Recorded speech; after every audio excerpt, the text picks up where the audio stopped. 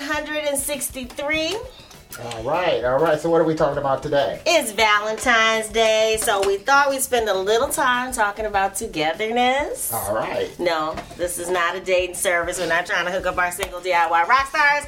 All right. Our topic today is to share what we've learned over the years about collaborating. So it's 6 tips for collaborating better, either online or in person. Okay. All right. So what's the first tip? First tip is go into any collaborative process understanding that we're all human and that we all have emotions. Yes. And that is going to affect. It's going to affect your collaboration. Yes. Go into collaboration with an open mind. That's what I think you have to do is that I don't think that you should take things that you think you've already got finished in your head. Okay. I like that. Collaborations. Unless you are just open to saying, hey, I'm going to be open to getting other ideas. Okay. That might be contrary to where I was thinking this was going to go. Okay. Because to me, that's what collaboration is about. Collaboration is not about someone affirming what you already think you're going to do, as much as it seems like it would be about, to me, getting something else. You know, or sometimes it's like, I think that's what John Lennon and Paul McCartney, they used to have this thing where maybe one would get stuck. Okay. And say, hey, I need what they would call the middle 8, which would be like the change. Okay. It's like, I don't have nothing. Right. So it's sort of like, Getting Better from Sgt. Pepper, So one of the things that Lennon came up with was, McCartney was saying, hey, got to admit, it's getting better. Yeah. And John Lennon came up with, can't get much worse. You know what I'm saying? Right, he added something that when he needed to get to that next step in that song. Or like if you listen to A Day in the Life, there's this whole thing where it's, it has this thing where John is basically taking things from newspaper articles and it's got this one feel to it, and then it goes to this dream part and then it's like, I woke up, fell out of bed, drugs wrong across my head. That's Paul. All of a sudden, and there's you can hear the difference between the two, right? That how they kind of came in and kind of finished off the idea. I like that. And so, I'm not saying that's the only way that you can collaborate, but I think that a lot of times that way you see it as necessary, and then you're open to whatever. Yeah, what it's gonna bring to the table. Oh, I like that. That actually sounds like 2 or 3 tips at once, because that's actually practical. I like that. Yeah. And we were saying as a part of the going into it, knowing that we're all human, you mentioned when we were talking about it ahead of time that money changes things. So knowing the fact that you're human and at first you're just people maybe you're jamming together, maybe you're friends, maybe you're just, you think somebody's just adding a small part. You had the core idea and they're just adding a small part. But if you don't think about it as as another person, and once the money gets involved in the fame or whatever, that they're going to want their share, then you're probably going to end up, having trouble from that person. I think for me, I think a lot of times it was like a pride issue, What do you mean? Where this was never really an issue for me. So, like, early on, a friend of mine, we were, shopping for record deals, and this guy came up with this saying. He was like, what are you? Because, we were concerned about the songs. We were like, hey, how we can make sure the songs don't get stolen? Right. We got these, these things of gold that we are giving and we're entrusting you with. We know that these are the best songs that have ever been written. During this century of songwriting, we know this, and so we're entrusting you with this. And so how do we make sure that you take it someplace and we don't end up hearing it on the radio because people know that these are smash hits. So he kind of came back and he said, well, if you're that concerned, I need to know something. What are you? Are you a Crisco can or an oil well? And I was like, what does that mean? Right. And it's like, well, a Crisco can is kind of like, when you use it up, there's nothing else left. So if these is it, then I get it. But if you're an oil well, then hey, it's going to be gushing all the time. Right. So from that point on, I took a whole different view of songs. Okay. So me and that, I was kind of like, there's going to be other ideas. There's going to be tons of them. Right. And there was also the thought that if this thing is a hit, you have to come back to me to get this idea. Right. To get this feel, I'm the source. Right. Because I'm the source. I'm the oil well. Yes. And as long as I'm the source of the oil, you're going to have to come back to me to get it. Right. So that kind of changed things. So I would strand ideas with people. Okay. You know, kind of like, okay, yeah, I don't mind. You could take that idea or whatever else. Or even when I was with people, I always just made sure that it was like, okay, we will, you know, do a cold songwriting credit. Right. You know? Right. But understanding that sometimes this kind of stuff doesn't get mapped out, then I think it's a good idea if you're going into it with that idea of, hey, we're going to do this for, you know, if somebody's going to shop something or whatever else, that you get things down on paper. Oh, okay. So that's one of our other tips. So we'll skip down to that. I like that. Right. Actually, I'll kind of blend these two together. Okay. You know, so it's the two together, meaning that when you come together, you know, kind of decide on, you know, what are going to be the terms in which you're going to work on, right? Okay. Work on stuff. Or as you start to work things out, you know, and you kind of see how things are going, kind of at some point in time decide, hey, look, we should probably memorialize or put on paper how this is working out. Okay. You know, whatever is your function within the collaborative process. So whether you're a writer, whether you are someone who's just playing on the songs, or maybe you're arranging the songs, or if you're serving as a producer or whatever else, that you need to say, okay, this is what I'm doing. Right. This is what I expect for what I'm doing. Right. You know. Okay. If you're a hired hand, then spell that out. Okay. That, hey, look, I'm a hired hand. Right. And this is what I expect. And maybe you should have it where you get paid. Maybe not per song, maybe per hour. However it works best for you. Okay. You know, but to establish that that's what it is. And then establish what degree of credit you're going to get for songwriting. Okay. All that stuff should be, yes. And then, especially nowadays, since these masters are what can be released, who owns the master? Oh, wow. So these are other aspects that you need to decide, you know. So, you know, who owns the composition and who owns the master? So the composition is the actual song that you wrote. The master is the recording of that song. Okay. So those are two different things as to who owns what. Okay. Or what company owns what. Okay. So. All right, like that. All right. Okay, so that goes to number 2, which was, as you work in a certain capacity, come up with a contract for the collaboration, whether it is a formal contract, like maybe a stock agreement, or whether you go to an attorney to have it drawn up, or whether it is just you guys deciding and writing an email, a couple of notes, whatever it is that you agree on early on before things get complicated. And if you're writing an email, well, there are things that you can do now, because there are documents like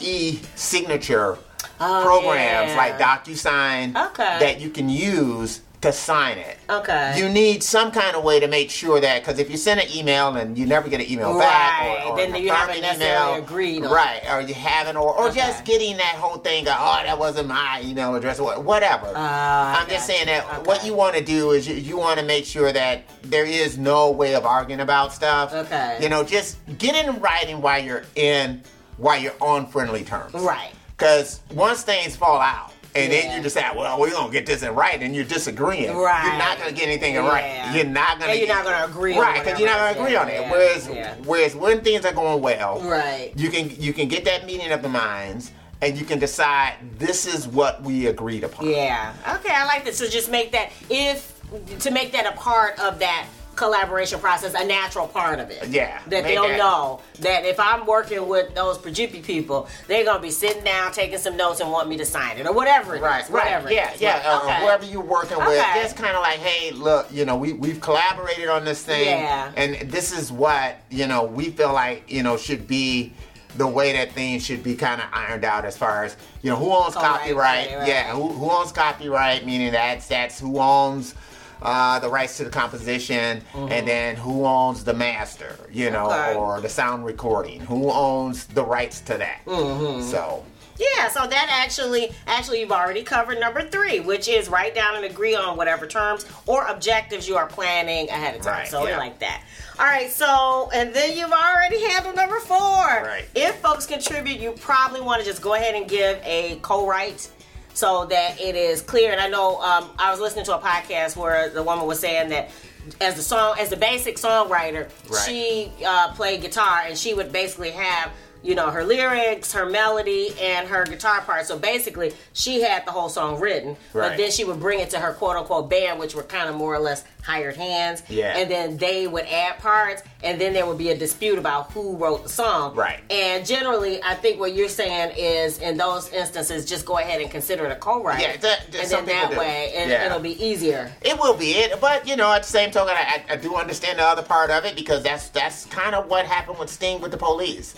So, you know, early on, you know, with the Police, their songs like Roxanne, Message in a Bottle, you know, like a lot of the Police's, well, probably the lion's share of the Police's greatest hits are just written by Sting.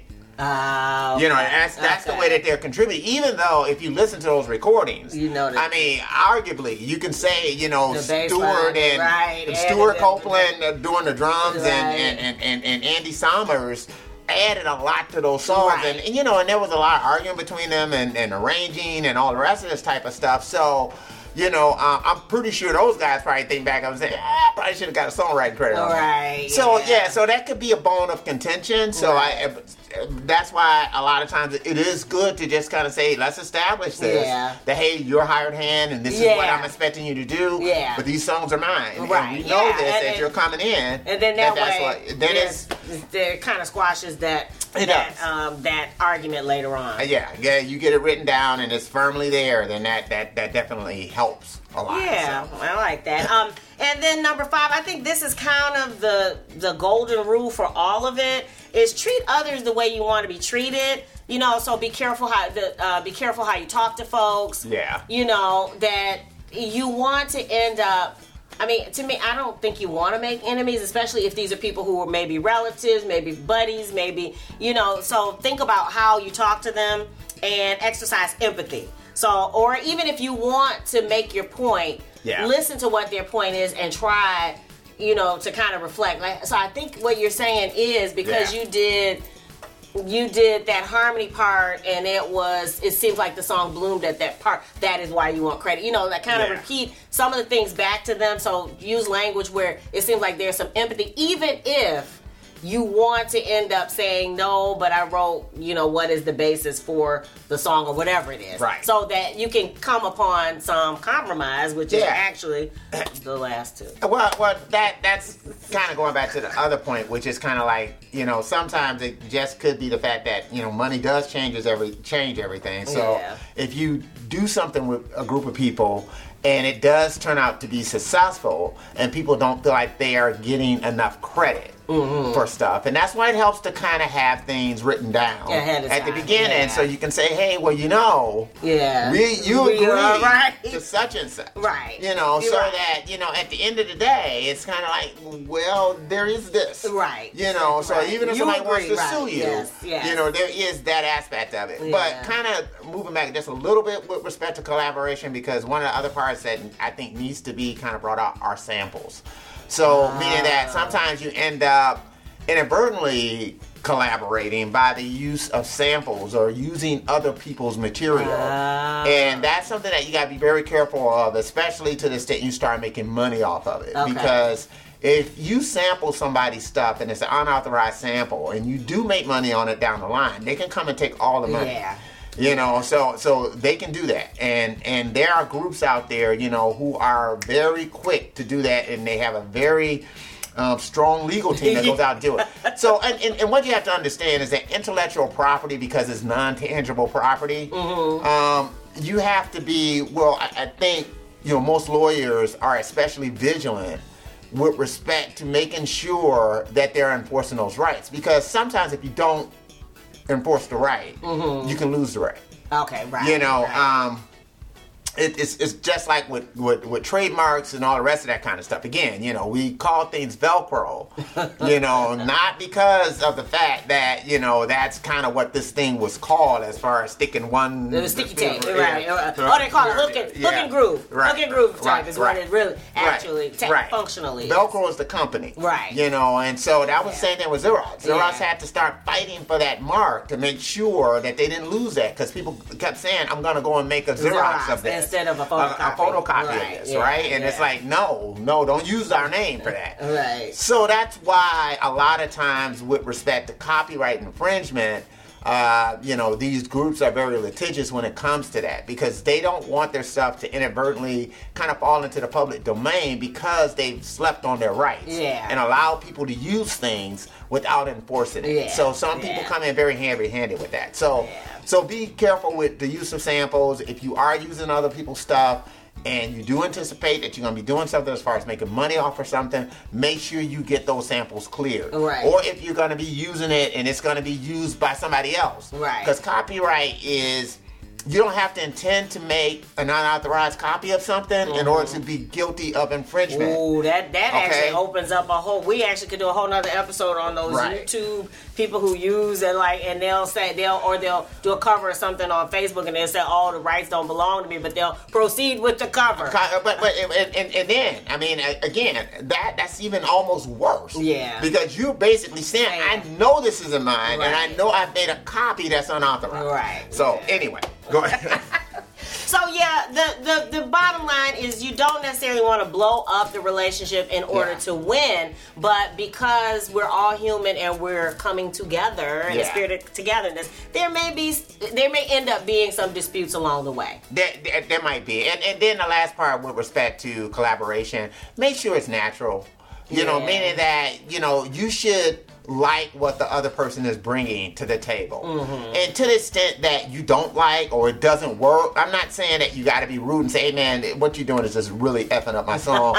You know, no, you don't have to be like that. I mean, you can be nice, but maybe that's just not the person that you collaborate with in the future. You know, you had this one time, it doesn't work. Yeah. And that's fine, but you have to, don't start compromising, saying, okay, I want to be nice. True too. And so now you end up doing, you know, 10, 12 songs with somebody and you don't like any of them, and you don't like exactly what you're doing or whatever else. It's not fun. You don't want to. You don't even want to show your face on the project after a while. Right, or you're not enjoying it. And so the thing is that you want the collaborative process to bring something out of you that, you know, you couldn't bring out yourself, and you want it to be fun, you want it to be enriching, and you want to be satisfied with the end product. Yeah, I love it. Yeah. And so, in the spirit of togetherness, of course, we're just scratching the surface. What tips have you guys come across over your time for collaboration? Again, we're in this time where it seems like we're separated, but I've seen a lot of Zoom, or there's like an app where you can get together and somebody puts a song up and folks end up adding parts. So again, you might want to keep in mind some of these tips as you proceed. And then what have you found? Yeah, there's tons of apps that's out there like that. I know people would do that by just sharing projects, whether it's a Logic project or a Pro Tools project or whatever it might be. You know, there's just so many different ways to go around, you know, to virtually collaborate with people. Yeah, right. So make sure you take into account some of those parameters, just in case something ends up finding its way to, you know, be a hit on the radio or whatever. Yeah, whatever it might be. So, what's going on? I keep saying that, but what's going on? Yeah, well, so we're still doing Sugar Fit. I mean, we always gonna be doing Sugar Fit. We're doing Sugar Fit until we're doing something else. Right.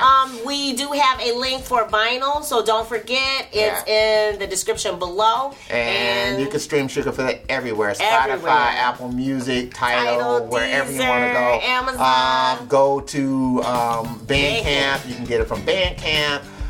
You can get a download from Bandcamp. Yes. You can get CD Baby. You can get the CD. Yes. So whatever, if you want to write to us to get a CD, whatever you want to do, you know, email us, whatever, get the CD. You can do it that way. Yeah. And if you dig the vibe and want to be a part of the tribe, make sure you subscribe. We're wishing you love, peace, and